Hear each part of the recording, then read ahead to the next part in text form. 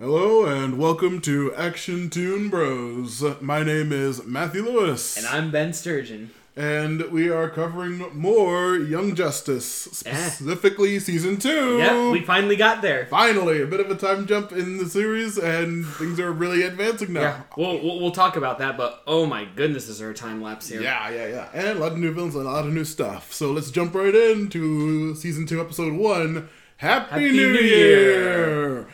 Actually, okay, side note, this would be hilarious if you actually put it up on New Year's Day. We're gonna still be off from by then probably. Right. Who knows? We don't know who schedules this stuff. But now let's actually start this off. It opens with the last couple seconds of the previous season with the people talking about the 6 members of the League: Superman, Hawkgirl, Wonder Woman, Martian Manhunter, Jon Stewart, the Green Lantern, and Batman. And the 16 hours that they have missing. Which, of course, we still don't know because from the last time it was like, hey, these guys had 16 hours. And it was like, what did we do? Yeah, and then did we get the Chiron of like the 5-year jump when we cut to an underground city? I was going to say, after that, yeah. It does the jump to... 5 years later, and we see underneath a city, we see Superboy, now with some cool tactical gloves. Mm-hmm. Are they tactical, or were they just like regular gloves? I think I assume they're tactical. Who the heck knows? He doesn't have a different outfit or anything. But we don't actually see where we are, but we can assume where we actually are, because... some gray goop that you see in the sewers. Yep, some big old gray goop comes around, and spoilers, it's Clayface! So we're probably in Gotham. If we're I was going to say, it doesn't say, but let's assume we're there. He doesn't really operate much over there, but he pops out of the sewer goop, and he envelops Superboy and says, "Oh, even a Kryptonian needs to breathe." Which I was just like, wait a second, do they? Because Soups can sometimes fly in space for a long time without having to breathe. I don't think they actually do, but he's also half Kryptonian. It depends. Sometimes he doesn't need a spacesuit, sometimes he doesn't, but he's half Kryptonian. So yeah, he is half. So we see him getting smothered just as Miss Martian comes down and saves him, now with a cool short haircut. Yeah. I kind of like it. I know. Is her outfit any different? No, her outfit looks the same. It's just her hair is different. Okay, well, we see her, does she, just explode him out, or, just psychically pull him out of Clayface? I think. And then we see Robin come and strikes him with some shock boomerangs that don't do anything. But wait a minute. You said it's Robin. Yeah. But this isn't Dick Grayson Robin, though. Are you sure he doesn't just have a haircut? No, because he sounds different, too. He does sound very different. And he's shorter, too.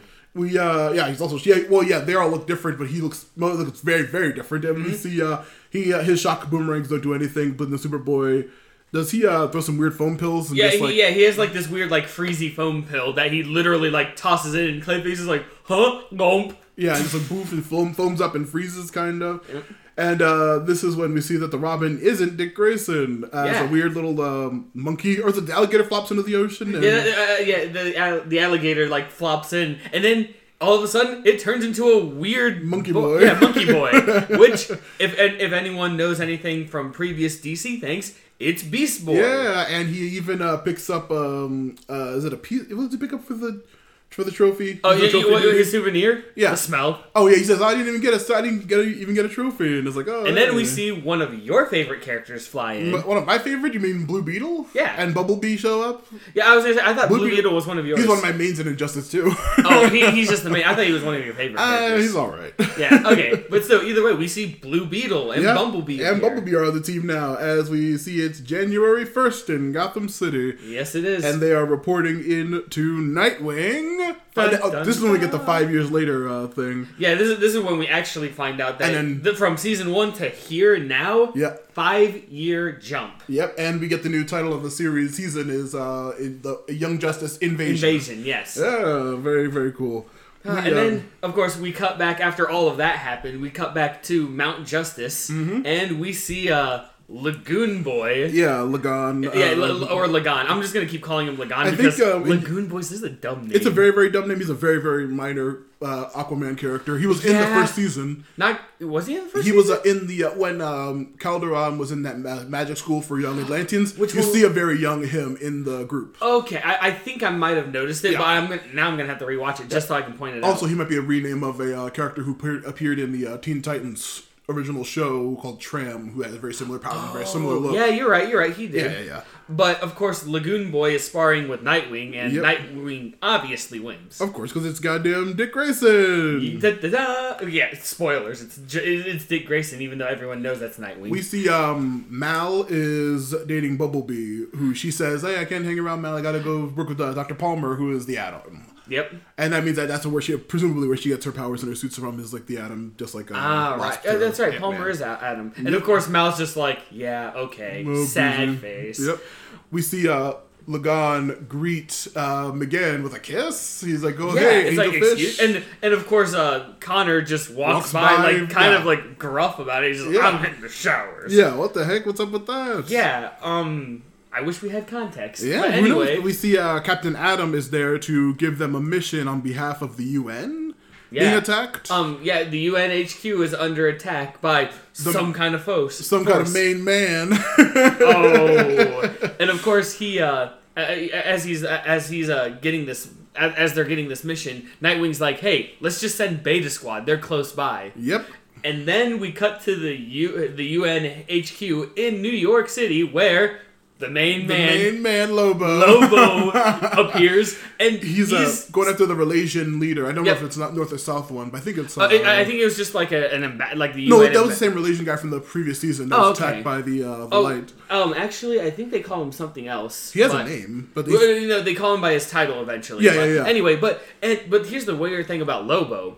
He's not all about being the main man. He's all about speaking that weird language. Some weird. He keeps saying Kareem. Kareem. He keeps hearing him say his own name. Yeah, and then all of a sudden it's like the UN relation guy is like, I don't know what you're saying. Presses a button. He's like, okay, you're gonna play this game, huh? Yeah, you're gonna make the main man like this. And he says that he was told to put on a scene for the locals, whatever that could possibly mean. Yeah, we don't know because immediately after he's about to kill this UN representative, we get Wonder Girl. Yep, Cassie Sandsmark, the second Wonder Girl, not the second one. Yep, and she is voiced by Mae Whitman from Avatar, Katara's voice actress, of course, from Arrested Development, is also the main thing. And also we see Batgirl jumps in to help the relation leader away.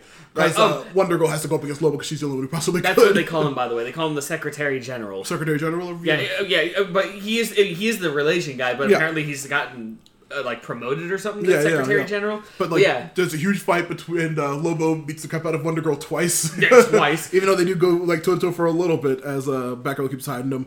And then finally, they go down the elevator, they fight again, but then he eventually gets his hands on the leader. And rips him apart. But don't worry, kids. This is still okay for you to watch because the Secretary General was a robot with a tiny alien inside of him. a little green man inside. It was yellow. You're greenish. We see them later. They're joking aside, it was one of those teeny tiny little thing, and all of a sudden Lobo just picks him up and says, "The contract's been fulfilled." Explodes the wall and jumps on his awesome motorbike and flies to space. He locks the guy in a weird little arm and neck restraints in front of his bike. He always does that stuff. I hope we see him more because this version of Lobo is freaking awesome. All versions of I've only seen a handful of bad ones, and they've been in the comics. Well, the one I was kind of meh about was the Justice League one, where he was just a silly side character. I liked him in Superman TAS. Was he still voiced by Brad Garrett in the I Justice think he League? was. I'd have to look it up, but I think he was. In Superman TAS, he was amazing in those episodes. Whatever. I bet he was. But we finally cut to news anchor G. Gordon Godfrey, voiced by Tim Curry. But we finally get to see G. Gordon in this universe. And of course, he's being the J. Jonah Jameson of this world by conspiring. Oh, the Justice League, what are they doing about this? We see a bigger alien taking out a little alien. Yeah, an alien posing as a world leader. What could this mean? And of course, he mentions Superman and Martian Manhunter. How they're apparently okay, but all these other ones. Yeah, and also if you are a DC Comics fan, you know who G. Gordon Godfrey really is. Which I don't actually, because I've never read the comics. Well, I don't want to spoil it. Well, you've seen the series before. Yeah, but they haven't. So let's not do that. Well, I could say his real name, but it wouldn't make any difference to. Yeah, well, Glorious Godfrey. You know, Okay. yeah, don't worry. You're right. That didn't mean anything. He's an important person. He's a very, But as he's doing this whole conspiracy thing, he's like, oh, we're gonna cut to our cat Grant, who is going to try to get some answers from the Justice League at the Hall of Justice. Yep. Where Cat does. I mean, she's doing her reporter thing, trying to get answers. We see that Rocket and Zatanna are members of the League. Yes, now. because they're entering in, and of course she's like, newest what's members of the going on? League. Yeah, and they're just like, no comment. Yep, and then we see a weird, pretty lady, French lady with a weird honeybee haircut saying, "Oh no questions, no questions." Yeah, no questions. They'll give out a statement soon. Yep. In which we find out her name is Catherine Colbert. Colbert. She is a very, very, very minor character from the comics. Yeah, see, I literally had to look her up, and even then it was just like, yeah, she was a liaison for the UN, and now she is for the Justice League. Done. Yeah, that's it. We see Jon Stewart giving everyone the rundown on Lobo, saying he's a bounty hunter. Or he's giving the League rundown on the bounty hunter. Saying that Lobo's actually a bounty hunter. Yep, and the alien was a Krolataean. First time we're hearing that name, we're going to hear it a bunch. Oh, but Lobo works alone. Krolataeans always work in groups. Work in groups. Which means that everyone has to, take a look and find them since they work in groups. Yeah. Which we get our introduction from Martian Manhunter. To Adam Strange, a regular-looking man in the coat. I wrote, big deal in the comics. He's a big deal. Right. And in the Krypton TV show on Sci-Fi Channel. Ah, okay. Also, he's a major character and all stuff. He's Stars Labs. He works for Star Labs on the Airedale Initiative. He works on the Zeta beams for the League and for other people. Zeta tubes, not boom tubes. Yeah, Zeta beams and Zeta tubes, Zeta energy, all that weird stuff. We see that while he tells them that while doing his research, he accidentally traveled to Rann, of the famous Rann-Thanagar Wars in the comics, met a scientist there that taught him more about how the beams work and of the recent heist of that scientist's technology off of Rann. Mm-hmm. John says that the Krolataeans love stealing technology and that's how their whole society runs. Adam Strange says the tech was tracked by the aliens back to Earth, and it's the League can't investigate this because the 6 members who disappeared. Yeah, I was gonna say, they do mention that there's like one base on Rann, but there's like a whole bunch of them on Earth, and of course, Adam's like, we're gonna do a 2-pronged attack.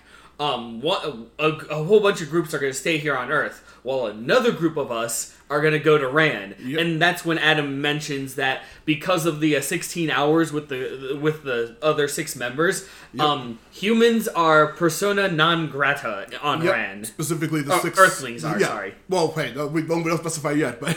no, I think he does specify. He's very vague, but he's also puts a picture of the 6 Leaguers, and they say, oh, this must have to do with the 16 hours. Everyone's like, oh, what's going on? Mm-hmm. But they say that even though they have pictures of them, all Leaguers are banned. So Nightwing's like, well, we could send the Young Justice team after them because they don't know them yet. Right, and then of course they're just like, Adam's just like, yes, good idea. Yep, and this is when we learn that Nightwing, McGann, and Connor were all invited to join the League, but chose not to do so at this point. They're happy with where they're at. Yep, and this is when finally we cut back to the Justice Mountain, and we get designated into their teams for this mission. Yep. And of course the plan is go to everywhere, destroy the platforms while finding humans that could have been abducted. Yep, for all the Krolataean bases on Earth. We see... And now it's time for... Yeah, it's group time with Mal as the coordinator of all of this. Yeah, he's telling everybody. We see Alpha Team is going to be Nightwing and Wonder Girl. They're going to Philadelphia. Yep. We have... Oh, you want to see Beta Team? Yep, Beta Team. We got Batgirl, Bumblebee, and Wolf. Yeah. Their target is... Vladivostok? I can never say that word. I'm sorry. But I know it's kind of a big deal in the DC, if I remember correctly. Is that the town where Vertigo and them are from, or no? I think, but I also know in Justice League, Wonder Woman befriends the princess of that place where Vandal Savage is taken that episode, over. I just know it's a place in DC that's familiar. Cool episode, but yeah. But who's on Gamma Team? The lame team who always gets the soft jobs. It's Blue Beetle, the second Robin, and Lagoon Boy are taking New Orleans. And this is when we get a side. The whole time Lagoon's really upset because he wants a really tough job, and Gamma Team's on the third. But Gamma always gets the soft gigs. But this is when we finally have Nightwing take this second Robin aside, and we find out it is Tim Drake. Which I was excited because I know I know Tim Drake from season 4 of Batman the Animated Series. Oh, yeah. I kind of like him because he's a sassy little guy. I think I know him from back in the early aughts in the 90s when I was reading Teen Titans comics. He was always the leader of the Teen Titans in that series. It's not Dick? No, Dick's already Nightwing by the time the Teen Titans start getting formed regularly. He's already out in now in the cartoon, is that Dick? In the Teen Titans animation? They purposely are vague about it, but they've given enough hints that is likely Dick. Okay, yeah, right. But anyway. But yeah, this is, we also, periodically in the background, we keep seeing Jaime Reyes, a.k.a. Blue Beetle, seemingly talking to himself, and everyone's just weirded out by it, but they never really address why. I always thought it's like, hey, I'm okay with this. No, yes, I am. Yep. Yes, I am. Yeah, he seems to argue with nobody, and everyone just looks at him confusedly. We follow Gamma Team as they go to their base. Yep. And of course, when Gamma gets there, they do the initial scan and they notice that there's no Zeta radiation or anything. Yep, but Mal's like, hey, there are actually readings. They're a little bit further over in the water. Yeah, because they accidentally blow up an outhouse or just a shed in the middle of a junkyard? It was a toolbox. Yeah, they attacked the toolbox. In the middle of a weird base and there's nothing here. And so Mal says it's underwater. So they, of course, Lagoon Boy being on the team finally gets a shine. Yeah, and he literally just swims down because it's not like he's a fish or anything. And he's got these runes that glow, Atlantean runes that glow, and he literally hulks it up. I'm about to say he goes Luffy Gear 4. It looks like his weird puffer mode. It's a spoiler. Anyway, but anyway, a 20-year-old anime. He literally just turns super buff and super huge and super strong, and he rips the doors off of the thing at this point, right? Yep, and then they all swim through, and when they get up, they realize that this base is huge base.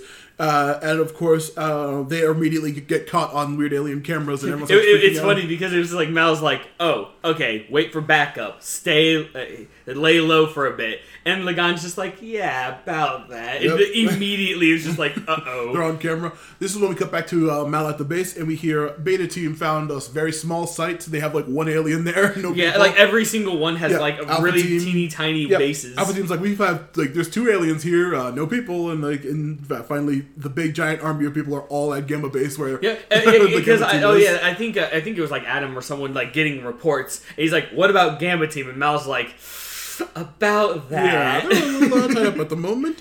As we see, the Krillitans are getting ready to attack, and they are jumping all over the guys. Except one Krillitane sees Blue Beetle and freaks out. Yeah, freaks out completely. Yeah, he's let's get out of here, and then everyone starts ditching immediately. Oh, don't forget, we get the Lagan catchphrase: "Stay liquid, minnows." No, also he says Neptune's beard. Yeah, that's his other one. But in this one, also, we get he has a lot because also Angelfish. He's constantly calling him again. He has a lot of really weird phrases all over the place. Also, is he Yuri Lowenthal? He's what? I think he's not Yuri Lowenthal, is he? I don't know, to be honest. His voice actor is a huge I didn't actually look it up. But but anyway, so we get a big fight scene and everything, and when the one sees Blue Beetle, starts freaking out. But for some reason, Blue Beetle can understand what's being said. Yep, and he tells the team that the base is going to self-destruct, and we got to get out of here. Oh, and that the playthings can be sacrificed. Yep, and that's when Tim's like, we got to save the people. And they're like, they're being told to leave, but they're saying no. Tim stays behind. He stays the people. He finds all the humans underground. Well, everyone does actually, because Lagan opens up the gate and they're all like, aliens! Yeah, Morgan and Blue Beetle too. And they're like, aliens! He's like, we're not aliens. Well, the Krillitane he's holding is like, well, he is, but we're not. We read to mention they get one, and then they manage to get a bunch of people. The humans think that the Blue talks to the Scarab, and the team doesn't get. He keeps talking to the Scarab. Right. He's like, "What's going on?" Which we don't know it's the Scarab, but anyone who knows Blue Beetle, of course. But then they escape with all save the people. Save the people, and all of the Justice League appears. They're really full Justice League. But then Nightwing's just like, "Hey, Tim, good job. Thumbs up." And then of course after that whole good job, everything's doing well. We cut to Zeta Squad, which is I call him Gar. Gar or Garfield for short. Superboy, Megan, Superboy, and Adam.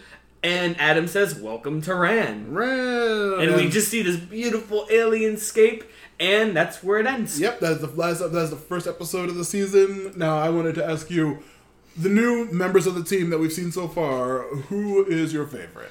Ooh, that's kind of a tough one because I know there's more that go through. Yeah. But as of right now, I gotta give my heart to Beast Boy.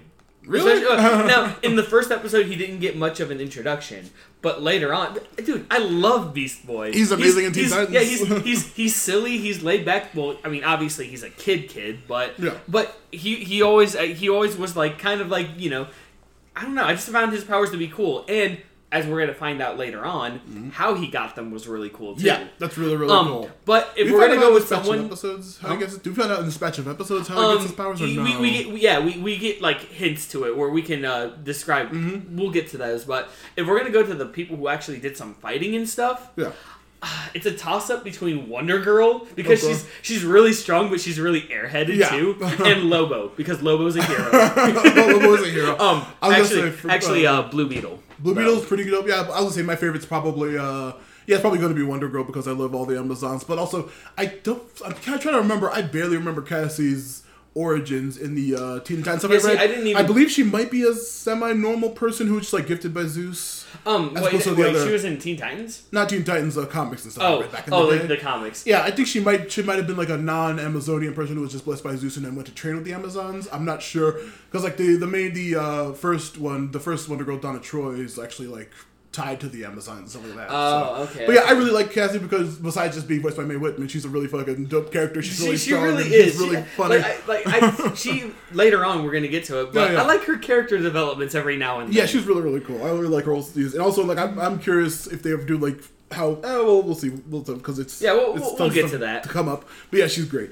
Now we're doing episode 2, Earthlings. We start off with the Zeta team. Well, and some random girl that we don't know yet. Yep, some mystery girl. Or fleeing a giant spider robot. Yep, giant spider mech like in Final Fantasy VIII, only a lot cooler looking in my opinion. And of course, Connor's protecting this random girl. Yeah, as they get cornered, he says it's supposed to be like this or whatever, and he shields the girl from a giant blast from the thing, and that is when we go to intro. Oh yeah, you're right, an intro. Yeah. But then we actually get the flashback from when everyone. Before that, though, the intro comes back. They're still getting blasted by the thing, and he hits the cliff, and he's just like, "Man, it wasn't supposed to end like this." And then we get the flashback. Okay, yeah, you're right. Then that's when the flashback. When they get to Ranagar, of course, Beast Boy's like, "I'm on an alien planet. You must say this all the time again on Earth." And she's like, "Yep." Specifically, he says he calls him again, sis. Oh yeah, which is very cool. Sis. And then of course, you know, he's super excited, and of course, we're met with 2 other characters. Sardak, the scientist is it? I think it's Sardath. Yeah, see, when I was watching it, it kind of sounded like a C. Yeah, it could be that. So Sardath, we'll call him Ath. But anyway, Sardath, the scientist that Strange met, who told him about all of this information, and his daughter Alana, who seems to have a strong affinity for Adam. They're like lots of longing looks between the two of them, between Adam and them. And of course, they're speaking in an alien language, and of course, Adam introduces everyone in this alien language, and then after that, he's just like, I don't know the language, so usually we do charades. Yeah, this is when we start the charades. Enter McGann, who telepathically links everyone so that anyone who speaks the common language, in this case English, hear it from the others, while the others are hearing their language from everyone else. Yeah, for some reason, Connor looks a little upset when she does this. So he's like a weird look on his face, like it was a small thing, but yeah, he did. But yeah, they hide in the lab because humans, of course, aren't welcome here. Correct, but it's still not clear why. Earthlings specifically. They don't specify yet. Yes, they do. It's a second later. The doctor says, "Let's come inside." We have to do that when harboring Earthlings. Yeah. We see Best Boy keeps Beast Boy. Beast Boy keeps he's fascinated with the alien dragon. Like the weird dragon bird thingy and stuff. And then we find out about the Ranian Science Patrol. The Science Committee.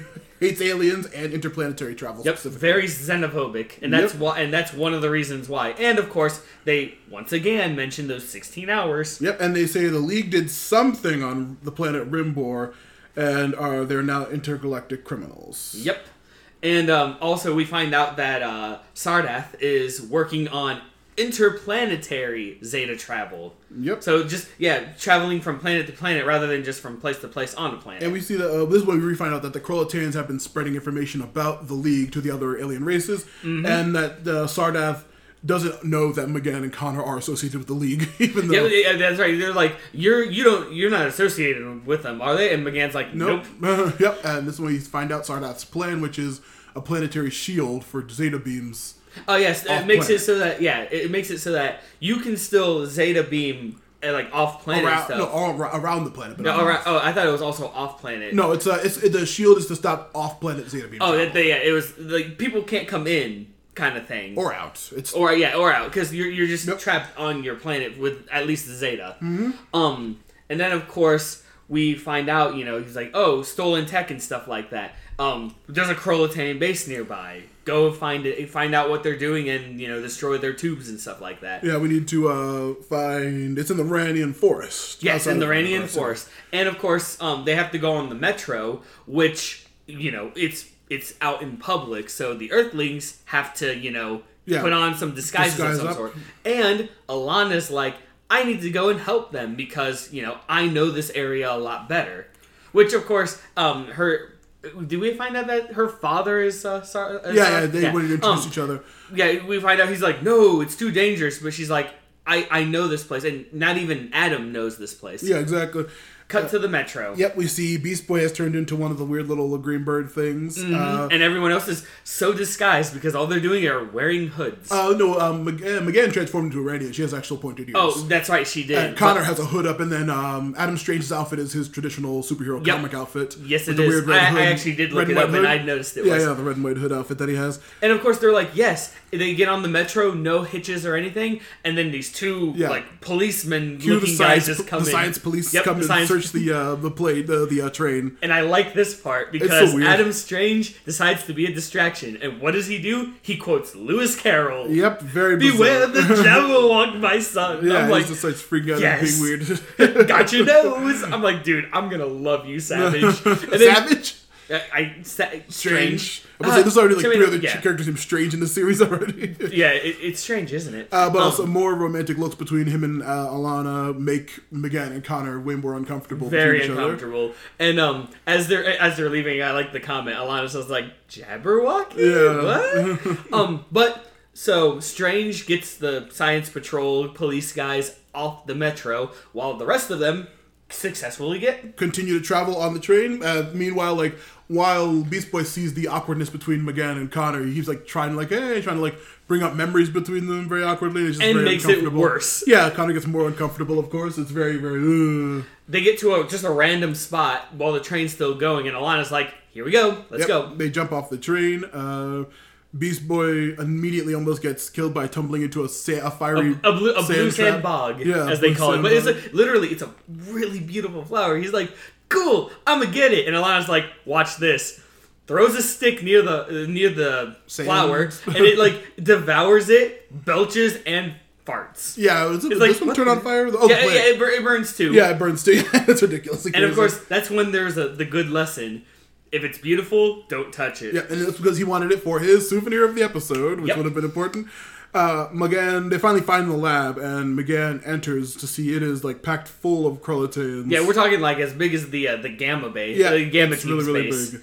And of course she finds an opening and lets everyone know, hey, here's the opening. Yep, and you see there are 6 Zeta platforms that they need to bomb. Yep, and they have small controlled explosives, so it won't cause too much damage. Mm-hmm. And of course, McGann and Beast Boy, who is now a monkey. Yep, they just stealthily put bombs on all of them and hey, we're almost ready to go. Now remember, they have 3 minutes as they're putting these on. Yep. And of course, after they do it, they're like, okay, we're good. Now we can get out of here. Then they get the Krolotans get a weird transmission. They get a Zeta transmission, and their exit gets blocked by a giant antenna. Yep, and then all 6 portals beam in tons and tons of the Krolotans, who bring up the base that was just destroyed on Earth. Which, by the way, we know what the Krolotans are saying because in They're this finally episode, subtitles? we're finally getting subtitles, and all of the superheroes are known as Meta Earthlings. Yeah, Meta Earth. Did it say Meta Earthlings specifically? Oh, that's good. Meta Earthlings, and Yeah, some of them come in and they're like, the Meta-Earthlings destroyed our bases and blah, blah, blah, blah. Yep, they're saying, okay, well, we gotta figure out a plan to get out of the team says we gotta figure out a way to get out of here, just as all the bombs grow. Literally, all the bombs just explode. And, so Garfield's like, you know what? I'll distract them. You guys get out of here. Turns into a gorilla and starts beating the crap out of all of these guys. And as the team's escaping, the Krillitanes say, get the mechs on them. And this is when we finally see the spider robots. Meanwhile, Adam is still getting chased by the secret police. Still a quick scene of Adam just sneaking around, getting got, and then flying off with his dumb jetpack. And of course, we find out he's actually going back to the lab. Yep, the team figures that the Earth teams must have destroyed the other bases. Mm-hmm. It's like, that's where they came from. They must have done that.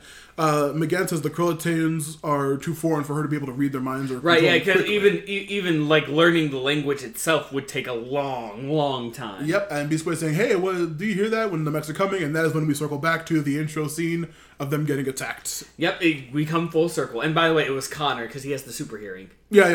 Right. But either way, we go full circle, and we finally get up to the point where Connor actually is hanging on the cliff. Yep. Gets up, and so they have to split up pretty much. Yeah, they finally lose the mech patrols after escaping invisibility and going into a cave. And now we get the best because we get a little bit of a be careful, McGann. Yeah, two kind of cute moment. A tense goodbye from between McGann and Connor. But then we finally learn because Alana's like, "Hey, so I mean, she likes you obviously. How long have you two been dating?" And Connor's like, "We're not." And I don't want to talk about it, but she's like, "Dude, I live light years away from you. I won't be able to say anything to anyone."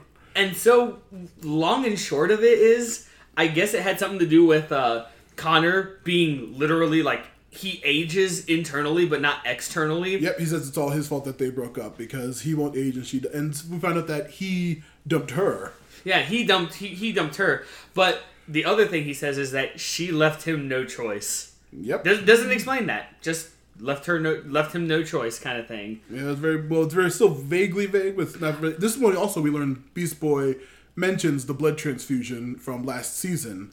Yep. Is how he obtained that's his when powers. We cut to. Yeah, cut to McGann and Beast Boy. And of course, McGann mentions that, just randomly hugs and it's like, hey, you have to listen to your big sister. Yep, it's like, because we're family now. Yep. Yeah. And then we find out that Gar got his power from the blood transfusion that McGann gave him last season to save his life. Yep. So now he has like some Martian powers that he uses to. Yeah. He has the shape-shifting, which he does to animals. Because one of his comments is, "Hey, I wonder what my next power is gonna be." Yeah, it's very adorable. Cut to a scene where like they're having a cute little chase and whatever because they have to meet back at a rendezvous point since they lost the trails. Cut to a waterfall where Gar just stops. He shuts down completely. Yep, and he turns fully human as opposed to his half monkey boy form he's normally default in. And he kind of goes into a weird PTSD flashback. We see a turned over Jeep in the waterfall area, and we find out that that was his mom who died. Yep, and we have McGann hints that it was Queen Bee's fault. Yes, she did mention that it was Queen Bee's fault, and I mean that's why now we know why she's the adopted sister because he had no family, so she had to take him in. Just then, while they are comforting each other, they are caught by the mechs. Yep, the mechs actually catch them, and Connor and Alana figure this out because Alana is speaking her alien language, and Connor's like, "I don't understand." Yep. The Krillitanes say that these two metas should be enough, and they're beginning to head back to their ship as their lab turns into a gigantic ship and begins to fly off the planet. Yeah, and it's crazy because we actually cut to Adam and Sardath. And Sardath starts speaking it, and he's just like, "Well, guess it's charades again." Yep, after all, Adam's dumb long journey back to the lab is just for nothing because now they're stuck again. Pretty much. So Connor and Alana actually find these mechs. Yeah, and Connor now starts taking out mechs easily, destroying them. Yeah, in typical we needed to see this Connor beating things up. Yeah, while Alana distracts them a little bit, she leads them into a sand pit. But when she leads one of the mechs into the sand, one of them actually goes into and gets caught, and we're talking it gets really hot. But then she lets the alien out so he doesn't die. I guess it was I guess weird humanity. Well, Randy. Yep. But anyway, the other one gives chase, and of course Connor breaks it open to find there's McGann and Beast Boy, and as they're getting them out. McGann is still unconscious, so they still don't have that communication thing going. So they leave McGann with Alana while Beast Boy and Connor go to start destroying the ship. They start destroying the ship because it's actually in the air and flying. And one of my favorite lines is when Gar and Connor go up and start beating the crap out of everything. Yeah. Beast Boy's a gorilla at this point. Yeah, of course. And Connor just looks at him and says, "You might change my mind about monkeys yet." Yeah, once again saying that line to another gorilla. Right? I'm pretty sure it's like 3 different gorillas already this time. Right. McGann finally wakes up thanks to Alana like helping her. I guess all she does is she speaks and she speaks and she speaks, and then we finally hear "wake up." Yeah, like did she? We don't even know what she did or if she did anything. Some psychic recovery from the blast or something. But then McGann sees some of the Krolataeans running away, and she like uses her mind to pick one up, and her eyes just glow, and the Krolataean like wiggles a little bit, and then stops and like starts drooling. Like it's brain drained a Krolataean and then ripped its sash off. Rip the sash off and like literally put him in a lobotomatic state. Like lobotomy. I just said brain drained him. Yeah, I pretty much gave him a lobotomy. Yeah, Connor and Beast Boy jump from the ship just as it Zeta beams away. Yep, and then for McGann to give the sash to Beast Boy as a souvenir. And then of course Connor notices the Krolataean like drooling and stuff, and he's like, "What did you do?" And she's like, "Don't worry about it. I know what happened in the 16 hours." Yeah, bum bum bum. End of the episode. Yeah, that was a very interesting episode. Probably not my most favorite because like none of my favorite people were involved in it, but it was a really cool thing.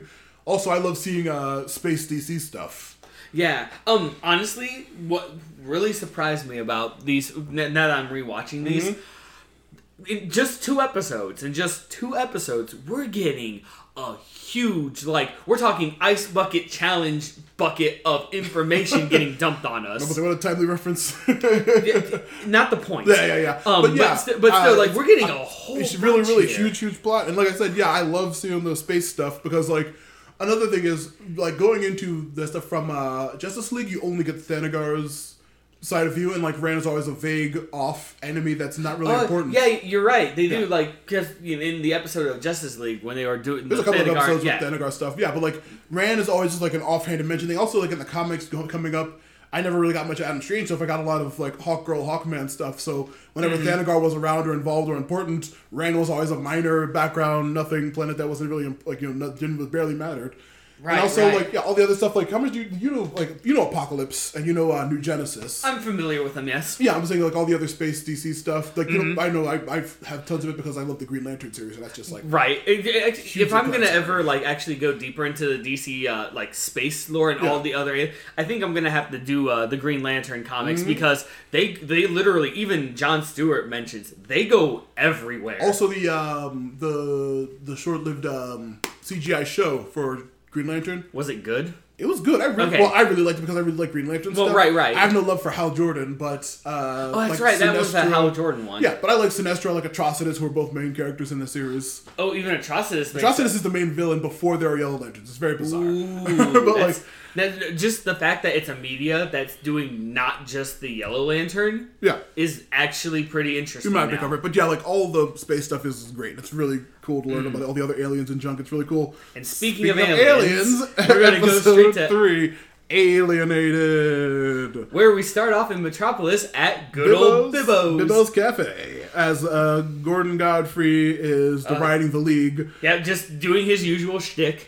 For making the scanners. They're already working on the shielding tech or the scanners for the aliens. He's talking like, how can they not scan for these aliens? Yeah, no, they have scanners. He's like, how'd they make the scanners so quickly? Or they must be up to something. And then we see Jaime and what's her actual name? Bumblebee on her. I put down Bumblebee and BB for Blue Beetle, but I know it's Jaime, and I never remember her name. But anyway, they just walk in, and of course Bibbo's like, sit anywhere. Starts running. Starts acrobating over his desk, even though it's a huge and Bibbo, if anyone knows Bibbo, he's a big guy. Yeah, he's a really big guy. He starts like parkouring over the thing and out of the back, and he starts running down the alley with them chasing. And as he's running down the alley, and as Blue Beetle and Bumblebee are chasing after, the another Bibbo appears and punches Bibbo in the face. Yep, he knocks him out cold and says, this is the real Bibbo.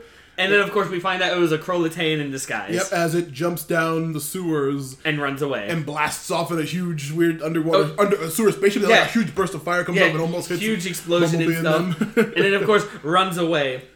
And as they're like, oh, wow, it ran away, blah, blah, blah, we see the Krolatan rushing over into, like, a big lake area where we see a giant... black submarine-looking thing. And while Beetle scans for it, he can't find the Krolatan, but we do see that, like, Jaime, again, is talking to himself and weirding out Bumblebee and Bibbo. They're like, what the heck is he doing? On the ship that the Krolatan boards, we see Black Manta! Ba, ba, ba, and they dive. And then that's when we hit the intro. Yep. And then after the title card... we head over to the Zeta section of Star Labs, where Batman, Wonder Woman... The Taos? Yeah, Taos. Is that... I didn't bother looking it up, but this place pops up a couple times. Is that a real, like, city or something? Honestly, I don't know. We see Nightwing, Wonder Woman, Jon Stewart, and Captain Atom greeting the Rand team popping up. Yep, they come on in, and of course, mission was a success, and Strange mentions about the Zeta Shield technology. Before that, more importantly, BB's very eager to show Nightwing his souvenir. Yes, but business first. Business first. Yes, but business first.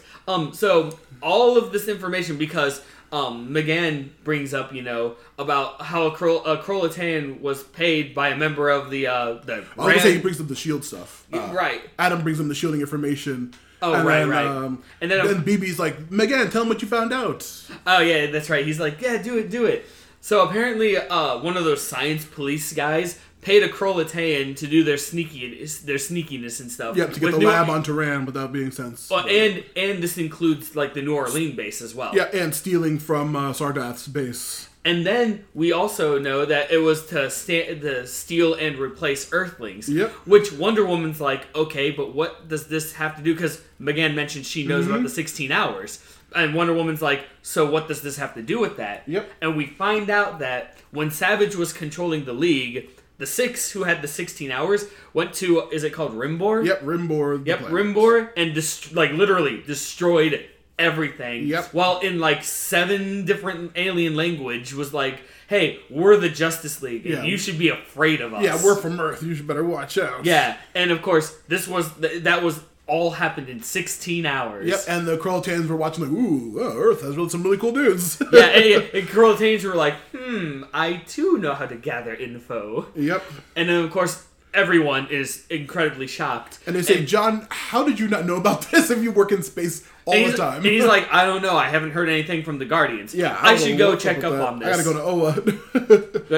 Where are they from? Oa is the... Oa, okay. Oa, yeah, so he's like, I'm going to Oa to find out this information. Yeah, Captain Adam's like, good job. We need to go to the Hall of Justice. Speaking of the Hall of Justice, we see the tourist attraction part, where we see I think it's a new, like, they turned the Washington, D.C. place into just a big museum. Right. I think now, yeah. Right? Well, this is the same place with the secret room. Yeah. But anyway, and they made it into a museum, like you said. Like, we see, like, the parts of a Mazor here. We see just a whole bunch of other things. We see, like 4 or 5 weird elemental-looking statues. Appalachians, remember that. Yes, well, the liaison French lady is like, Colbert. Hey, these are the bodies of the 4... Appalachians, who pretty much brought the Justice League together. Yep, the first mission they really joined in on. And then something I've never heard of before. We cut to McGann and Connor. Oh wait, we see, but while she's giving them the tour, these are the aliens that brought the League together. And then some random guy's like, "Oh, G. Gordon says that the League works with aliens." He's like, right. All right, moving on. Yeah, and she's just like, "And we're walking." Yeah. Then we get to McGann and Connor in walking Jean interrogating the Krolatan. Yeah. Yep. And then, of course, as this is happening, Batman brings up that Jean has been sitting with this Krolatan for like hours upon hours, maybe even like almost a day, not being able to do anything. McGann eyes glow. The Krolatan like looks over towards like the double-sided window, whatever, starts freaking out and drools again. And, another brain drain, as she says, "I know where the base is." Yeah, I know where the base is, which we find out is... of course, Connor's really upset about this, and what's his name? Jean just looks over like, huh? Yeah, honestly, I have a theory on this, but we'll get to that after this episode. Yeah, but the base is on Melina Island. Yeah, Melina Island in an active volcano. And we see Black Manta's boys are helping the aliens. Oh yes, and of course we see Black Manta is. He sounds a little bit different. Yeah, but you know who he's talking to? Who? Black Manta. Yeah, wait what? And then we as Black Manta with a higher voice talks to Black, and we're not talking like crazy high voice. It's just slightly higher, slightly a vaguely familiar voice. Yeah, but as they're both talking, one of the Black Mantas, the one who's actually on Melina, takes off their helmet to reveal Aqualad. Calderon, what the heck? Oh my god! Just as that's revealed, we cut to is it the bioship where we see the whole Bat family heading to the base? Yep, we do. We have it's a recon mission, so you know. Of course, is Batman with them? It was Batman, Nightwing, Batgirl. No, I don't think Robin was there. Yeah. Oh, was he there? Yeah, the whole Bat team was there. I know Lagan was there.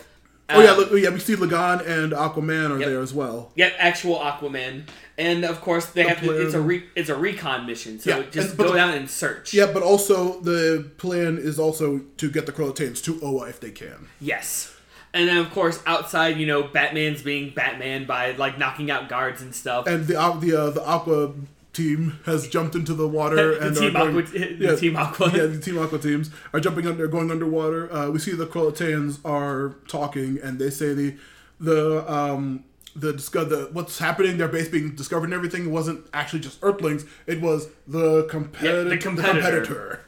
Which, another name drop right there. And of course, anger ensues with all of this. And one of them states, you know, who else would hire the main man? To expose us. And they saw one of the competitors attacking with the humans. Yeah. Look at that. Attacked by a competitor warrior. And then all of a sudden, Aquamanta, as I call him, he learns that something's wrong because he's like, hey, report. Sector 1, secure. Sector 2, secure. Sector 4, secure. Wait, what? What about you, Sector 3? And then we find out that was the sector that Batman was doing his thing. Yeah, that's very funny. So obviously he's just like, we're being intruded. And then that's when I think another fight ensues because everyone's inside. We see a shadowy figure running around, putting a big-ass, weird black and yellow bomb. Oh, yeah, this weird, thing. And then as that's happening, you know, there's a whole lot of fighting ensuing. And this is when Aqualad has his mask on, so none of the heroes know it's him yet. But while he's fighting Aquaman, we hear a voice say that the device is ready. A very, very deep rumbling. Oh, yeah, deep, kind of almost robotic almost. That's his natural voice. Right. That's his natural voice? He's a big dude. If you know the actor, he's an intimidating dude, yeah. Ooh. I keep wanting to say his one line that sticks out to me, but that's for way later in the episode. Right. And then, of course, he mentions to Manta that you have 5 minutes to get out of here. Yep. And then, of course, Superman is actually, doing things with Connor like he should have done since the beginning. But yeah, Aqualad's preparing to Krolatanes to escape, and the Atlanteans are still fighting him. We see the Kryptonians just show up and say, let's do this. Yeah, I like it. Hey, we got a triple combo over here. Boom, boom, boom, boom. Oh, we made it a quadruple. I'm like, I like this version of Superman. It's very, very cool. And then we see Wonder Woman and Wonder Girl doing a whole bunch of fighting and teamwork and stuff. Yep. The whole league shows up at this point, pretty much. Pretty much. But I like it because Wonder Girl's like, oh my goodness, that was so amazing.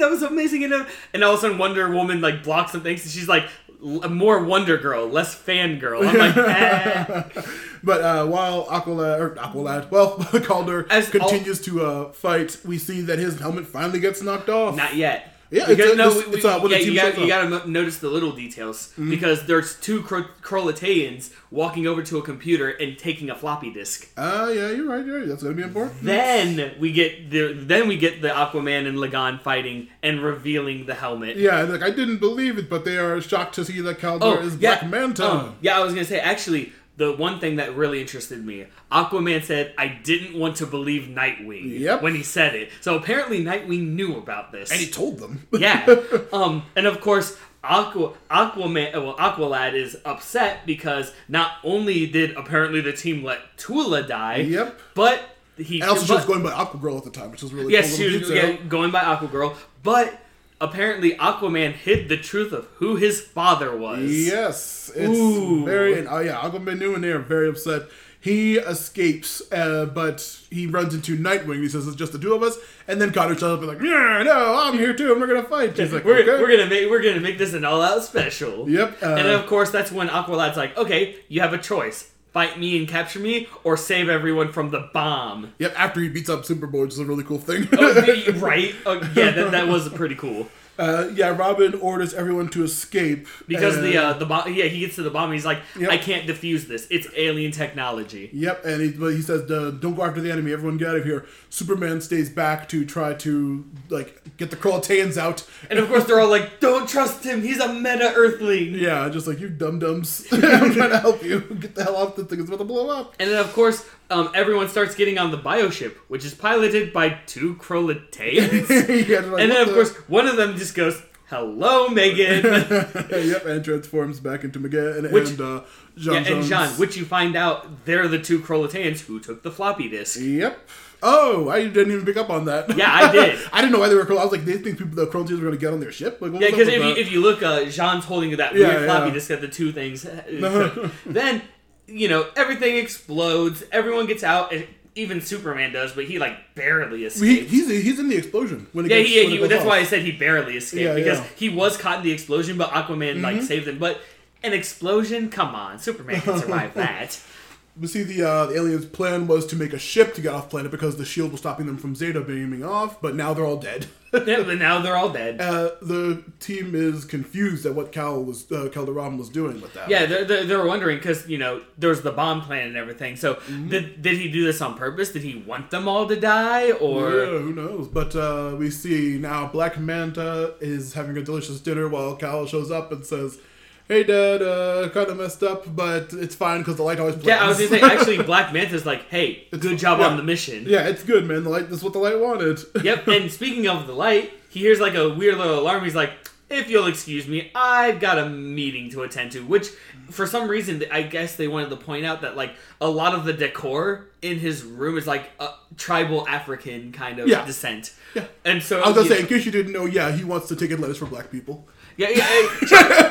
And yes, folks, Matt and I have talked about this. It literally is just like it sounds. It's a big, whole segregation issue. Yeah, the Black Manta's a very weird character with changing motives, but he's a very weird.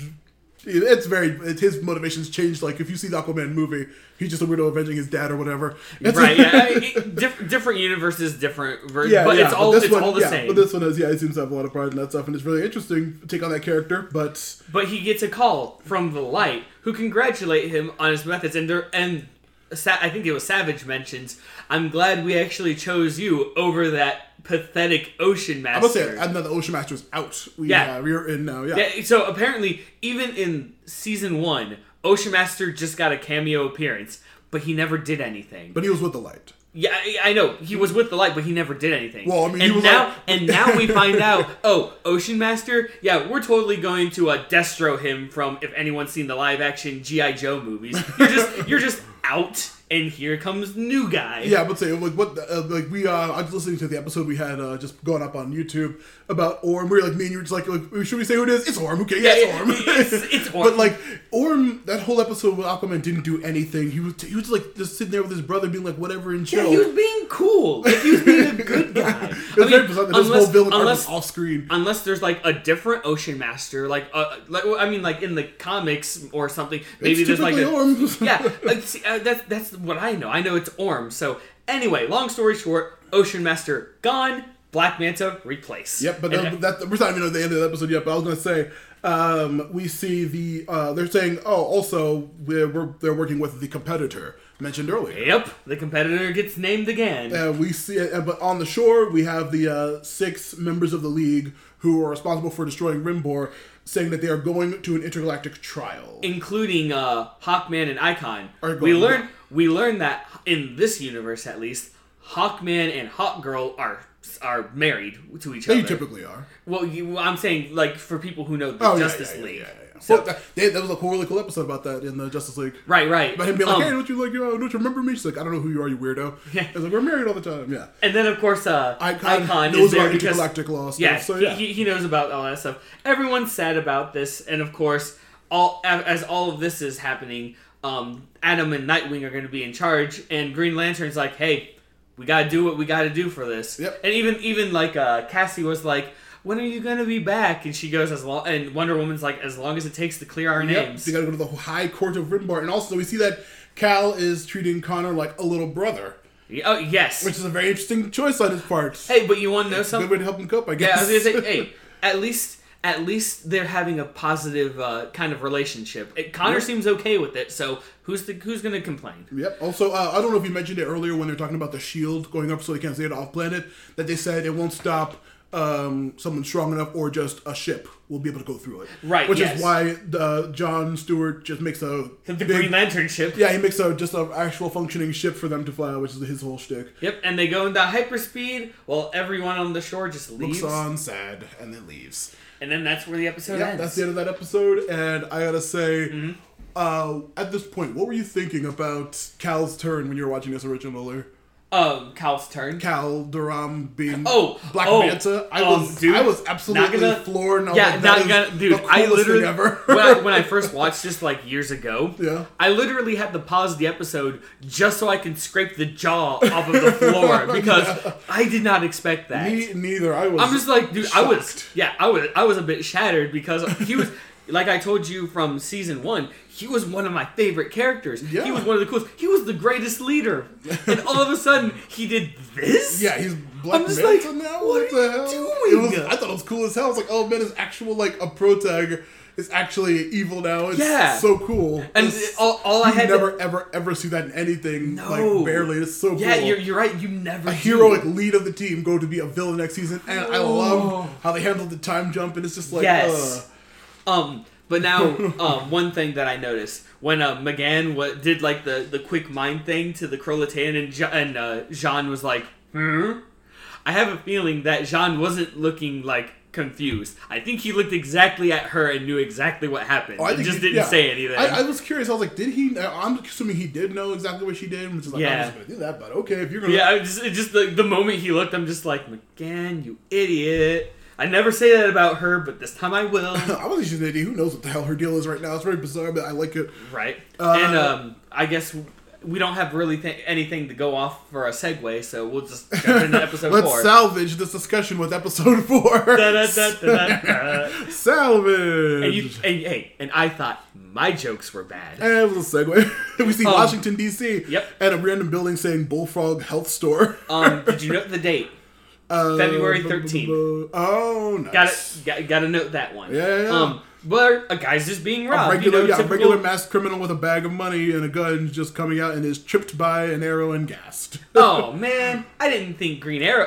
His name's Oliver, right? Yeah. I didn't think Ollie was going to be here. Oliver Queen. But then we all look up and we see a very bearded Roy. A haggard and homeless-looking Roy. And of course... the guy down. And of course, Roy's picking up the money from the bag and stuff. And the guy's like, dude awesome. You saved me. I watched from the window. I should give you a reward. Nah, we're good, as he takes a stack of money secretly. Stack goes in his pocket as we see Oliver watching Roy from above, just like, oh, Roy. Yep, and he's really just like, he just like gets on a radio and he's like, I found him, and it's worse than we thought. Yep, also the store owner, the random store owner, is a guy from comics. I forgot, I saw it like when I was looking up stuff. Oh, yeah? He's I got a burp. Sorry about that, folks. Sorry if you're disgusted by that, I apologize. He was... I forgot. I didn't write down who it was, but he was a minor, like a one-off actual comic character. Is he actually like minor, kind of like, like the liaison lady? Yeah, like that level of unimportant. But now we open back to Talos Star Labs. Yes, we do. Adam and the other scientists are ready to turn on the Zeta Shield. Yep, and it goes successfully without a hitch. Yep. And of course, this I put a note in here. This is when Connor brings up this stops the Zetas, but it does not stop a ship or a boom tube. Yeah, which is very important. It's so weird that boom tubes are so like present everywhere, but no one's like discussing like that's from New Genesis and Apocalypse. Like, why is it so common here?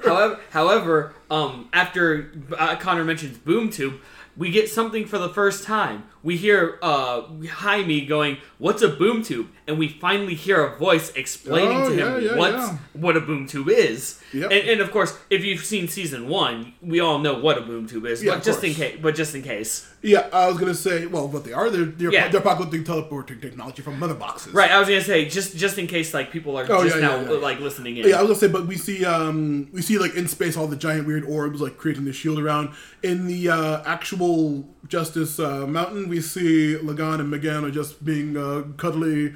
PDA couple. Sort of. Well, kind of. I mean, because it's more like she's being like just the regular typical. While he's just like, yeah, blah blah, boast, blah blah. Yeah, because he loves and broy. I think Connor said it best in episode 2. He's a jerk, but he's at least good to her. Yeah. So. I also we see Snapper Carr is now homeschooling Beast Boy. Yep. And then there's that going on, and of course as Connor's looking at all of this, while he's talking to while Jaime's talking to the Beetle about the boom tubes, he's still getting looked at by Mal and Connor like, what the hell are you doing? Like, what? He refused to explain. Everyone's just weirded out by him. And Connor wants to do a little bit more like reconnaissance. Make sure everything is actually going okay. Yep. Just because nothing can come in Zeta Tube wise doesn't mean there isn't going to be anything bad going on. Connor's, so he looks at Garfield. He's getting trained and studied by what was his name? Snapper Card. Yeah, Snapper Card. Looks over at Lagan and Megan and just nopes. And then all of a sudden grabs Jaime and goes. Oh, also Nightwing was out on. No, it was personal business. Oh yeah, personal business. Yeah, that's right. Because I forget who it was, but he's like, Mal's like, yeah, he's out. Personal business. Yep. He grabs Jaime. He's like, come on, let's go. What? He's like, what are you doing? Personal business. We finally get our Connor like passive aggressive. Yep. We cut to strung out looking Roy again. Yep. Badly rope grappling onto a building, stumbling, and then Oliver's like, "Man, what are you doing? Come on, let me help you." He's like, "Come on, let me help you." And of course, Roy's like, "No, me." Yep. And all of a sudden, we see the whole Arrow family, including and Wally. Yeah. Well, and Nightwing. Of course, yeah. Yeah, we get Nightwing. We get Wally. Not Speedy. Not Speedy was his not Kid Flash. Wally. Yeah. And we also get not Guardian, but whatever. Like he's not in his outfit, but it is Guardian. Yeah, I wrote his name. I have it named down a little bit later, but yeah. But anyway, yeah, we Guardian see like even Canary. Yeah, even Canary, yep. And they're all, trying to give him pretty much a. See, you can't hear. I was saying not an intermission. What do you like? Intervention. Intervention. Yeah. Yeah, they're trying to give him intervention, but. Obviously, Roy is not having this at all. He says that he is on a mission to find the real Roy, and everyone else has given up on that. Yep.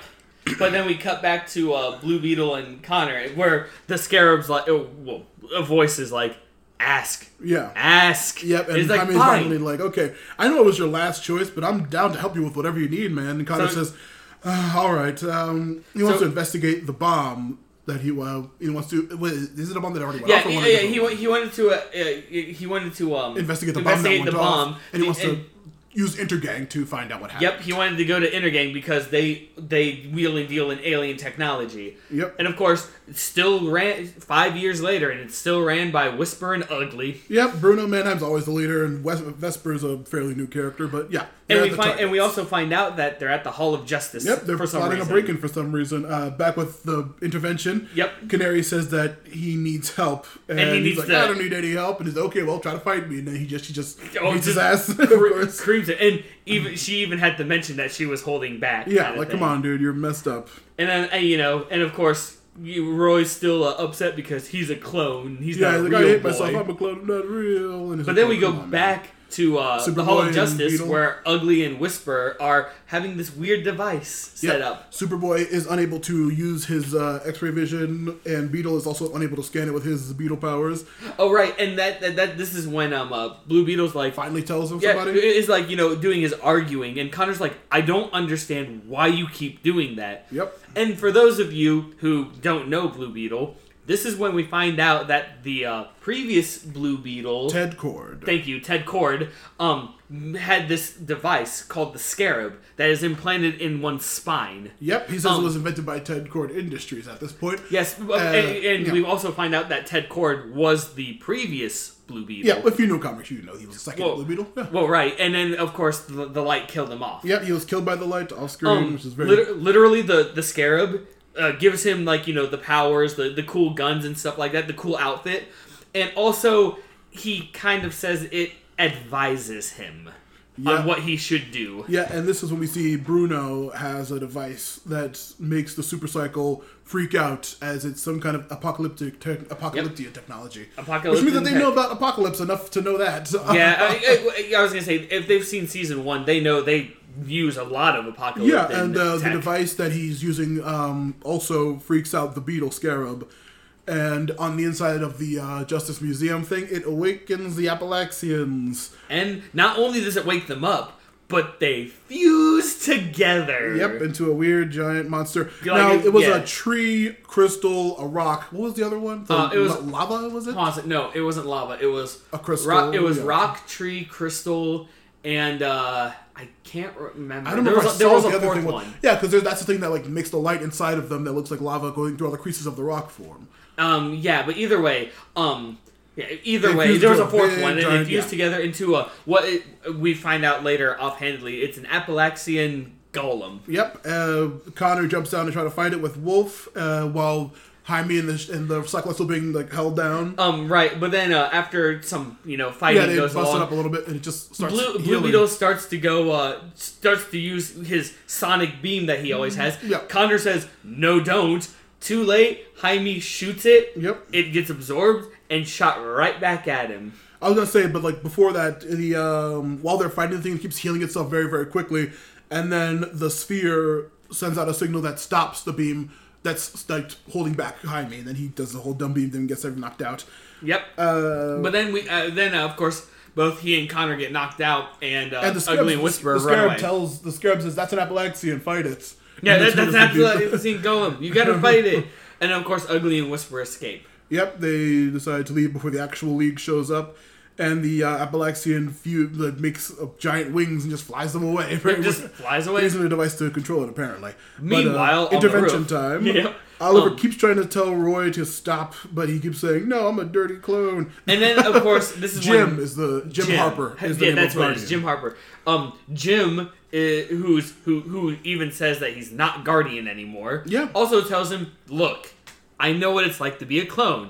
I am one after all." Yeah, and I was like, whoa, that was a crazy turn. What I did was I gave up being Guardian, and I wanted to figure out about who Jim Harper is. Yeah. And of course, Roy's just whatever. Looks at Wally and goes, "Oh, I see you're still here. Why would you? You gave up on the gig, didn't you?" Yeah. Oh, there's a drop right there. Mm-hmm. And he's like, "Look, giving up on not being on the team doesn't mean I'm not gonna be a friend." Yeah, but also Jim Harper, the Guardian, says to him that at this book, I know the light because I was with them for that long. They would have killed him by now. He would not be with them still. Oh right, yeah, they would delete the source material or some crap like that. Yeah, and it's just everyone's just he's like, "Oh, shut up, guys." And then Connor, back with Connor and Jaime, he chastises Jaime for not doing his research like all the freshmen and not knowing that an Appalachian can return sonic beams. That one of the Appalachians was made out of crystal that could absorb and redirect sonic attacks. Yep, and of course Jaime's just like, "Oh." Yeah, we also find out that the League was formed approximately 12 years ago.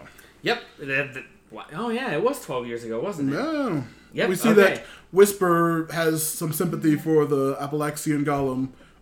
See, we get that and then of course, Ugly's like, "Dude, it's just a thing." Yeah, it's just a husk. It's not even a real Appalachian. It's just a husk of all the bodies after they left it.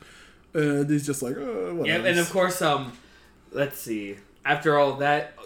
Let's see, how about to say they want to use this to spread into gangs, their whole thing over everything. They say that the psychic energy left over is what they're using the Apocalypse technology to control the husk with. Yep, and then of course after this, Connor and Blue Beetle actually make it to them. Yep. And of course Ugly's like, "You just never learn, do you? immediately Connor goes, "Hey, new Genosphere, jam all apocalyptic signals right now."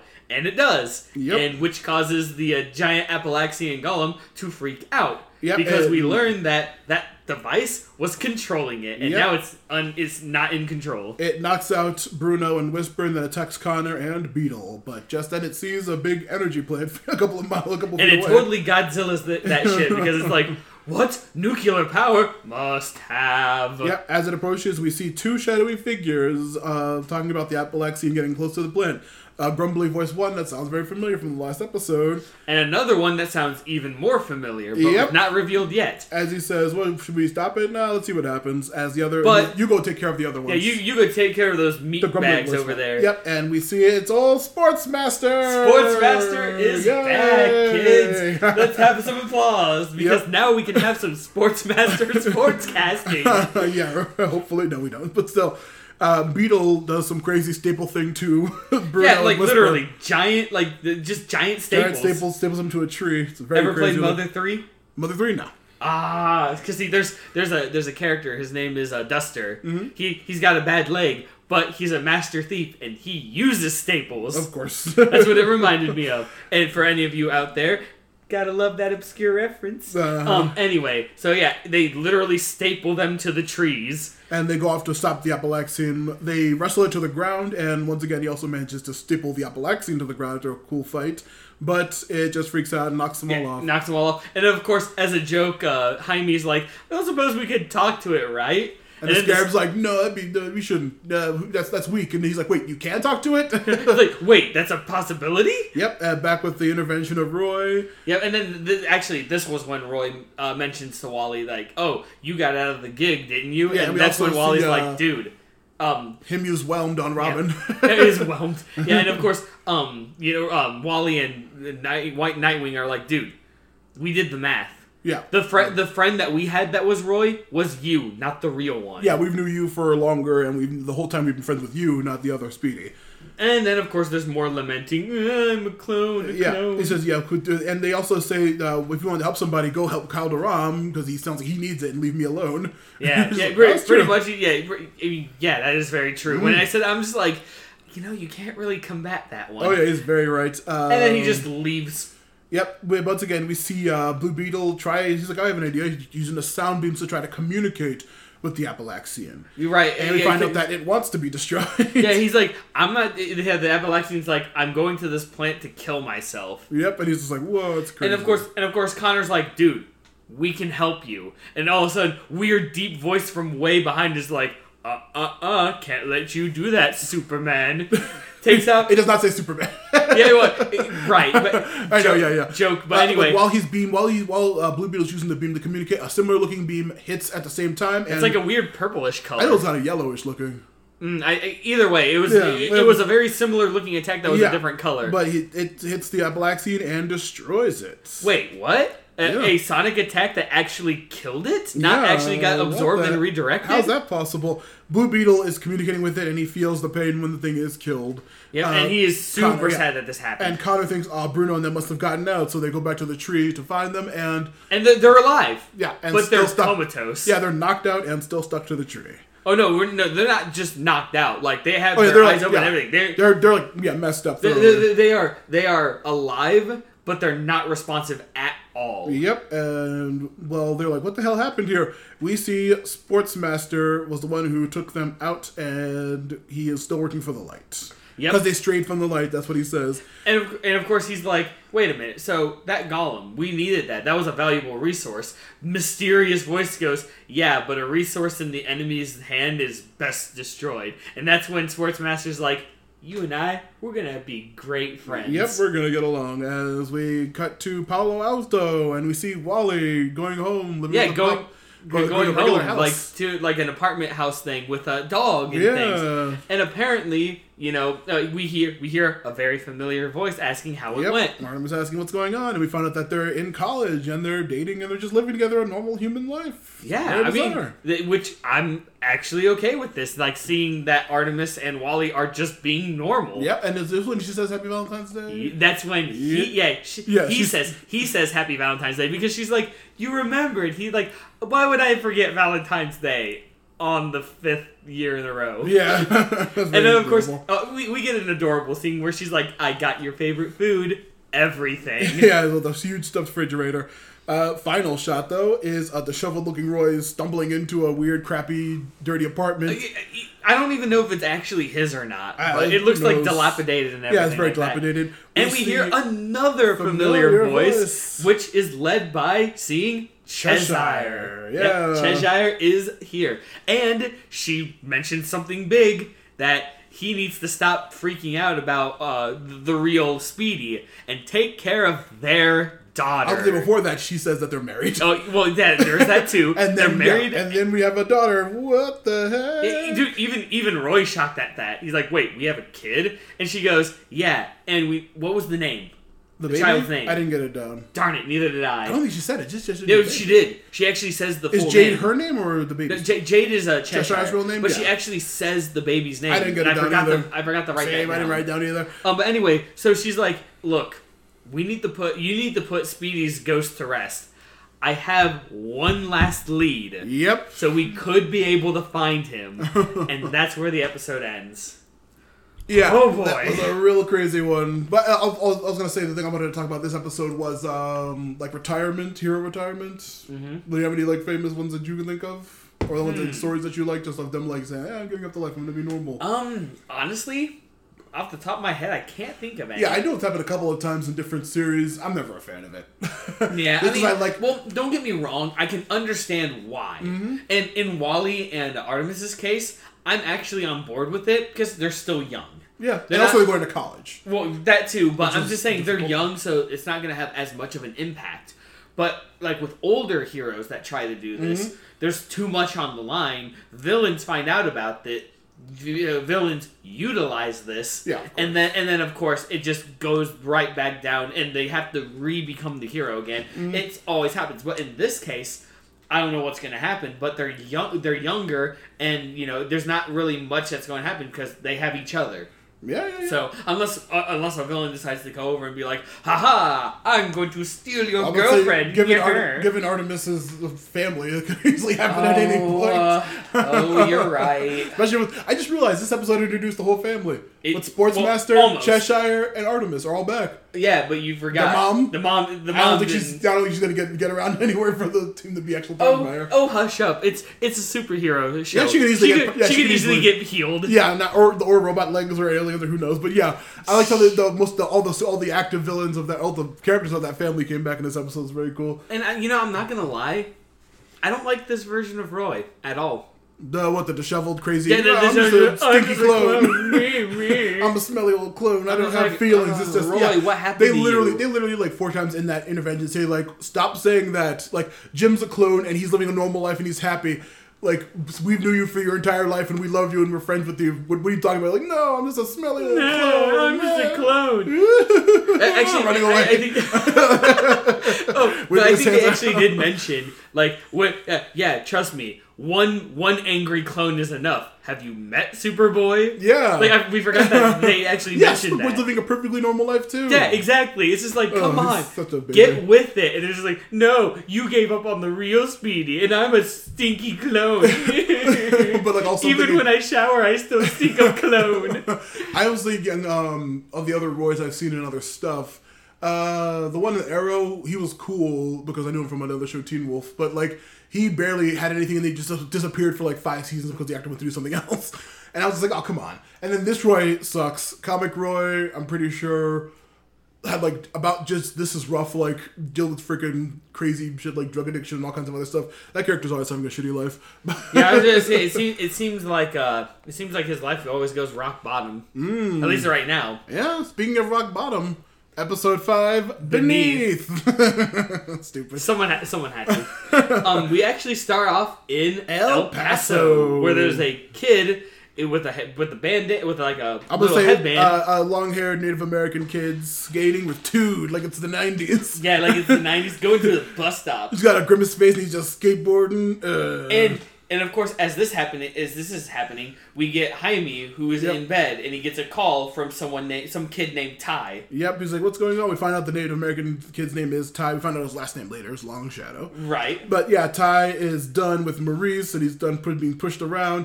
He's gonna catch a bus to where is somewhere. I forget where he Houston. says. Houston. Yeah. He's gonna go to Houston and everything like that. Yep. We see he's like, "Oh, come on, man, chill out. That's dumb. Don't do that." And he's like, "No, man, I'm gonna do it. And the Beetle says, "Why are you wasting your time with this? Don't waste your time with your abilities with this." He's like, "Hey, man, I got to do this." He goes to stop him from getting on the bus, just as we see that he is taken by someone in the shadows. Dun, dun. Wow, a long shadow getting stolen by a shadow. Never heard that one before. But yeah, Jaime arrives there and he talks to the bus guy and he's like, "Sorry, nobody boarded the bus and it's already left." He's like, the bus is already left, but you can get there tomorrow. Yep. And then all of a sudden, all we see is, as Jaime's walking away, we see pan over to skateboard behind the statue of Cochise, the Native American hero. Intro. Yep. And then after that, we cut to the bioship in Karak. Yep, it's flying. Oh, we see it flying in front of the moon and back down to Earth as it's landing in Karak. Nightwing is over the TV radio, giving them the rundown, saying the source of the alien bomb. They may be related to the Bialyan boom tube activity going on currently. Oh, yeah. So apparently there's been a lot of a high output of boom tube activity. Yep. And, of course, the Alpha Squad, which is comprised of McGann, Batgirl, McGann, Bumblebee, and Wonder Girl. Yep. McGann is concerned that Simon might still be there, but Nightwing's like, no, he's still in a coma and still being watched. It's fine. However, Queen Bee is still alive and kicking. Queen Bee is there, and while she share her powers work over men, that's why the team is all female. Batgirl, I would say, after I would say Batgirl's line about, you wouldn't have justified an all-male team, would you? And he's just like, oh, awkward, I'm not going to get caught in this weird conversation. Bye, guys. Right. And then they just laugh about it. They tricked him because of that. Now, on a side note, when they first introduced Queen Bee in Season 1, they specifically stated that she has control over men and some women. Yes. So that's presumably lampshading that no one on this team is gay or bi, presumably. Because I was going to say, in the couple of episodes ago with Garth's mother, that she was controlled by Queen Bee. We find out in the comics. Oh, wow. So, yeah, she was able to control her, and that's why she got her to kill herself by going to the thing and all that stuff. So, yeah, we presume that they don't say it outright, but I assume that's saying that, yeah, there are no the girls here are presumably bi or gay, so that's why Queen Bee won't be able to control their minds. Gotcha. But, speaking of things, we're going to go back to El Paso. Where Jaime is going to Ty's parents. Well, or mother. Parent. Yeah, because, he talks to Mrs. Longshadow. This is where the Longshadow gets dropped, by the way. Yep, and we see that, also, I was going to say, if you know comics, you know that Longshadow is the rebranding of Apache Chief. Yeah, because Apache Chief was honestly, presumably very racist. Hey, you want me to be honest with you? You could have waited until later on, because that's when they explain it later on. We do. But either way, at this point, if you don't know already. Long story short, Long Shadow, you can compare. You can actually be like, oh, that is Apache Chief, which I don't know. Is that even right to even say that because of the whole the character Apache Chief? We're already discussing it at this point in the show early, but the character Apache Chief has been phased out since the Super Friends era. Long Shadow is the Native American who can grow very big now. So they only mention once. So yeah, they say Apache Chief a couple of times. Yeah, in the episode later, which we're going to get to in a second. Right. Well, right. Just because that's not the name of the superhero character anymore. Right. Okay. Well, anyway, apparently Ty left because he and Maurice had a disagreement. Yep, he's been getting into fights and he's constantly threatening to go to Houston very often. And cue Maurice, who's a guy who works at Jaime's school, and he's big tough guy, big jerk too. Yeah, he's hey, I work at the school. I'm gonna get you. I'm gonna send you to the principal's office. Yeah, he vaguely threatens Jaime. Jaime's just like, I'm on free period, dude. You suck. And then he's like, all right, well, he almost gets in a fight with him. Yeah. Maurice is the one who's like, oh yeah. So we're gonna take care of this kind of. He is a very abusive man. Oh yeah, the mother seems very haggard and it's very domestic violence seeming and very and she's kind of ushers Jaime outside and says, "Don't worry, no, Maurice is really nice sometimes. It's fine. But Ty wasn't here and they didn't fight, so it's perfectly cool." Every once in a while, Ty goes to his grandfather's house. You might want to check there. Yeah, it's very tense scene, but. He's like, all right, well, if you need any help, just tell me, and then he leaves. And then we go back to Bialya. Yeah, back to Bialya. Did you fart, dude? No, I didn't. Okay, it's a little weird for a smell. This place has a weird smell sometimes. But let's see. We see back in Bialia, the team sees a giant base moving weapons in and out of the area. Yep, and of course, everyone like Batgirl's like. I'm going to with Bumblebee and McGann gonna go in and we're gonna infiltrate. Wonder Girl, like, what am I gonna do? Like you get to stay back and here. watch. Yeah, you're like you stay here and like, what's going on? They're saying, hey, if this is a big firefight, we won't let anyone else but you. But this is a stealth mission and you're a little abrasive, so you stay here. Just we're using mental telepathy because we can't use radio. Yep, and go. The other girls all successfully infiltrate very sneakily. While Wonder Girl's just sitting there being like, man, this sucks. I could have done that. I could have snuck in. And as that's happening, she notices a truck where we see Devastation, Yay. Icicle Jr., all right. Mammoth, Shimmer, boo, and a weird hooded man who is revealed to be Simon. And of course, my dumb pronunciation. We might as well because. But anyway, Wonder Girl's like, uh-oh. Yes. I need to let the girls know. So she starts infiltrating. Yep, because psychic communication is not going to be safe with Simon present. And of course, she successily sneaks in. Yep. Finds McGann and sees her while she's invisible and gets to talk to her. And just is like, shh, hey.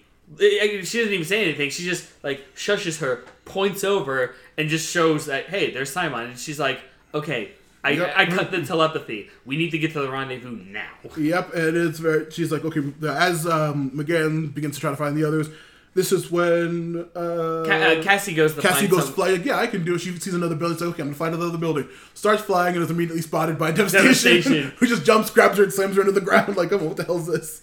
Cut to Happy Trails. Oh, just to sound the alarm. Oh, yeah, just sound the alarm and put everything on lockdown, pretty much. Now with Cut to Happy Trails, where we see Jaime giving a man by the name of Howling Longshadow, which is Ty's grandpa, a glass of water. Yeah, which he drinks very loudly the entire rest of the scene. I think it's hilarious because it's like, Ty's like, what should we do about... Yeah, it's very long slurping scenes. Yeah, it literally, it's like every time Jaime wants to ask something, it's like, slurp. Yeah, it's very answering weird. your question, slurp. Yeah, it's very weird. That's right. I put the, hold on, I'm drinking, because literally, as he's doing it, he just puts up a hand, like, talk to the hand. Stop. This is when he brings up the Apache Chief and Legacy. And how also Maurice was jealous of Ty's dad, because... Ty's dad was the next Long Shadow, and of course Maurice was not. Yeah, and we also said he's not jealous. He's not jealous of Ty, but he's not important. And that Ty is on a spirit journey.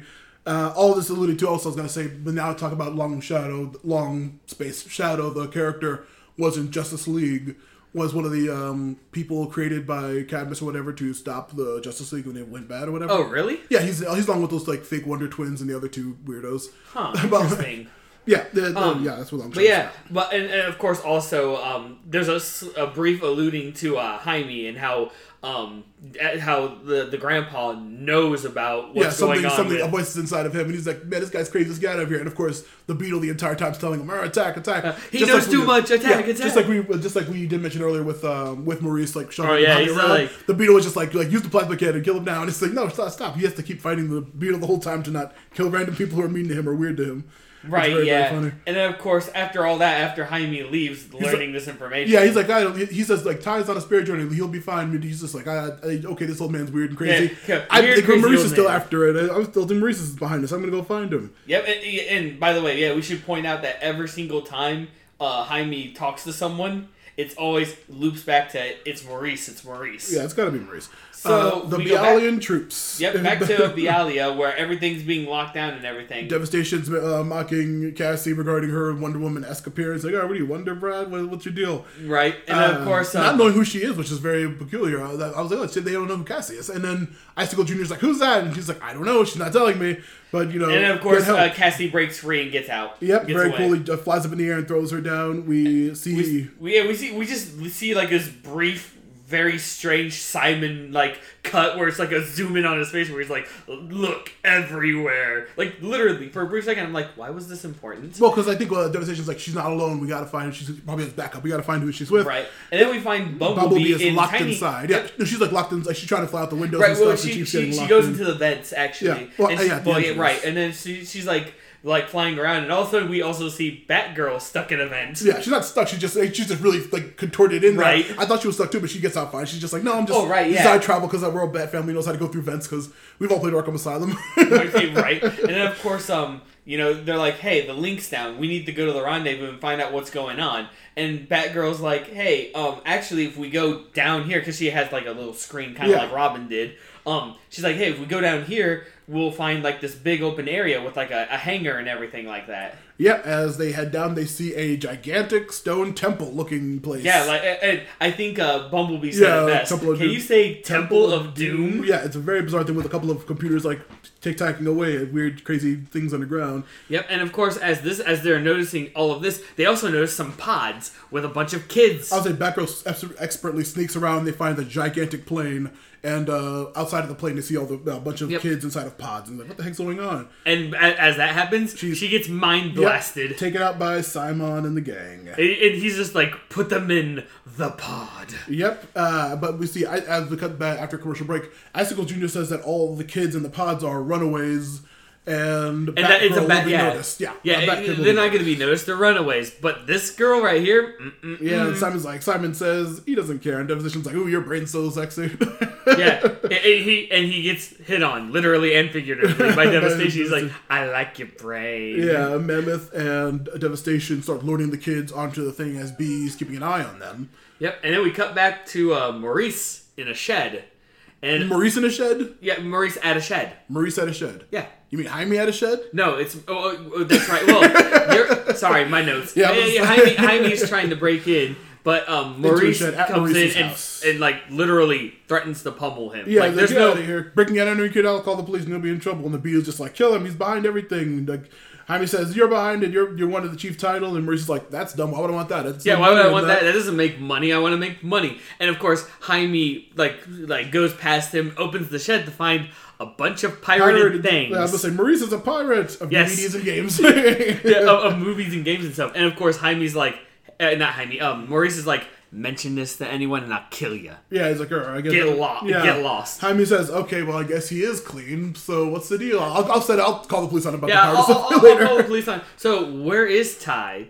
And then it just leaves on that. Yeah, McGann and Cassie are like pacing, like, oh man, what are we gonna do? What are we gonna do? Where's the rest of the team? We can't communicate with them. And then Bumblebee appears and says, hey, I'm safe, but Batgirl, she needs saved. Yeah, she's been taken. The bad guys are still loading up and ready to go. McGann sneaks up behind Shimmer and knocks her out once again. Shimmer not doing anything at any point in the series. Right, and then of course McGann, it looks like Shimmer. Yeah, so it's weird. So Shimmer punches Shimmer in the face and then stuffs Shimmer into a barrel.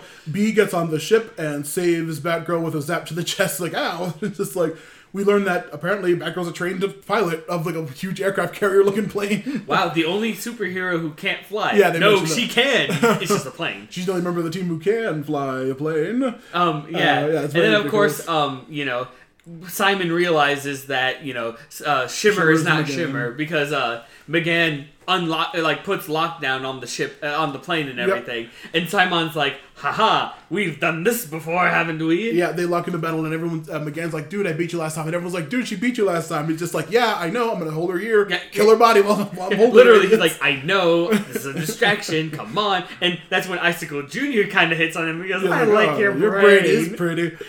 Shimmer, when they mentioned that Shimmer's been taken out, Mammoth does look pissed for a second. I think it's his sister. I'm not sure. They looked vaguely similar when they first were introduced. They looked almost identical. Mammoth and Devastation start fighting Wonder Girl on the plane as they keep getting thrown everything back and forth on top of the plane while they have a huge fight. Right. Very, very cool scene. Icicle Jr. is trying to get revenge for the whole Belle Reve terror thing. And then of course Simon gets blasted by Bumblebee. Yeah. Like, we're talking like zap, zap, zap, and Simon's just like, Yeah, ice ones are really painful, I guess. Megan takes out Icicle Jr. very easily, which is hilarious. Oh, right. Just, that doesn't even blink, just bonk. Yeah, Wonder Girl manages to toss both Devastation and Mammoth off of the plane. And everything's going good. Ready to go, but Mammoth picks up a giant... forklift. Is it a forklift? I think it had buzzsaws on it when it hit the wing. It was very bizarre. But yeah, he picks up a forklift, throws it into the wing, and the plane begins to crash out of the side of a giant mountain. And then, of course, McGann's like, I can't do my telepathy. And Cassie's like, I can't hold this whole plane myself. It's going to crash. Like, you guys, we need help. And then the bioship comes and helps to lift the plane up. As literally crane games it. Yep, and grabs it, and they are managed to save. We see the team back at Mount Justice, where talking to Nightwing now. And Nightwing actually makes a mention that apparently Simon was using some kind of weird mind powers on the nurses and doctors to make him seem like he was. They were working on an empty bed, and this whole time. And then McGann notes that there wasn't any alien tech, but apparently Queen Bee was a middleman for some unknown partner who wanted child trafficking, apparently. Yeah, some weird thing. What's that about? Back in Bialia, we see Queen Bee say that at least they have the backup shipment ready to go, as we see 4 kids in pods, including Ty Shadow. Dun, dun, dun, dun. Thus ends our 5th and final episode for this episode. I was going to say, this might be my favorite episode of the team, just because I like the whole searching for Long Shadow and Jaime doing his little thing. It was interesting, because... Yeah. Plus, I like the team. I like the all-girl team was a really cool team of characters that are all really good, interesting. Yeah, and they have a very good chemistry. Yeah. Even Cassie, who was stealthier than anyone gave her credit for. she met one person and then was immediately caught afterwards. Oh, hush. she at least snuck in and did the important thing. Yeah, she did her job, and she was really, really good at it. She's just great. And also, I love how tough she is, because she took down Mammoth and Devastation. Yeah, which are really cool fights. One of the most interesting things. I mean, obviously we just talked about it, but when I heard the grandfather talking about the Apache chiefs, I'm like, don't you do this to me, Young Justice. You don't remember Ty Shadow? I know. No, when he said the Apache, I'm like, don't put Apache Chief in here. Don't do this. How dare you? Apache Chief is great. No, he's not. He just turns big. Did you see Harvey Birdman, Attorney at Law? He had a great episode. Fair enough. But one good deed does not fix anything. Even that cameo in Family Guy did not help him. Apache Chief is great. I was glad to see him back again. But anyway, I mean, it is a good callback, which means other DC characters, because I don't know, like some of those weird offhanded ones. The Podkids are all major heroes. Well, right, but I'm saying like the Wonder Twins. They're DC property, aren't they? Technically Hanna-Barbera. All the people from Super Friends who weren't originally from comics, including the Wonder Twins, Apache Chief, the 2 other ones who were in that team in Justice League Unlimited, where technically I think it's very nebulous if it's Warner Brothers or Hanna-Barbera that owns them. Now that we know it's nebulous. That's why he was able to appear into Harvey Birdman, which is all Hanna-Barbera cartoons. Well, right, yeah. But still, bringing them into DC now, who knows, maybe we'll see other ones. They appeared in Teen Titans Go and stuff.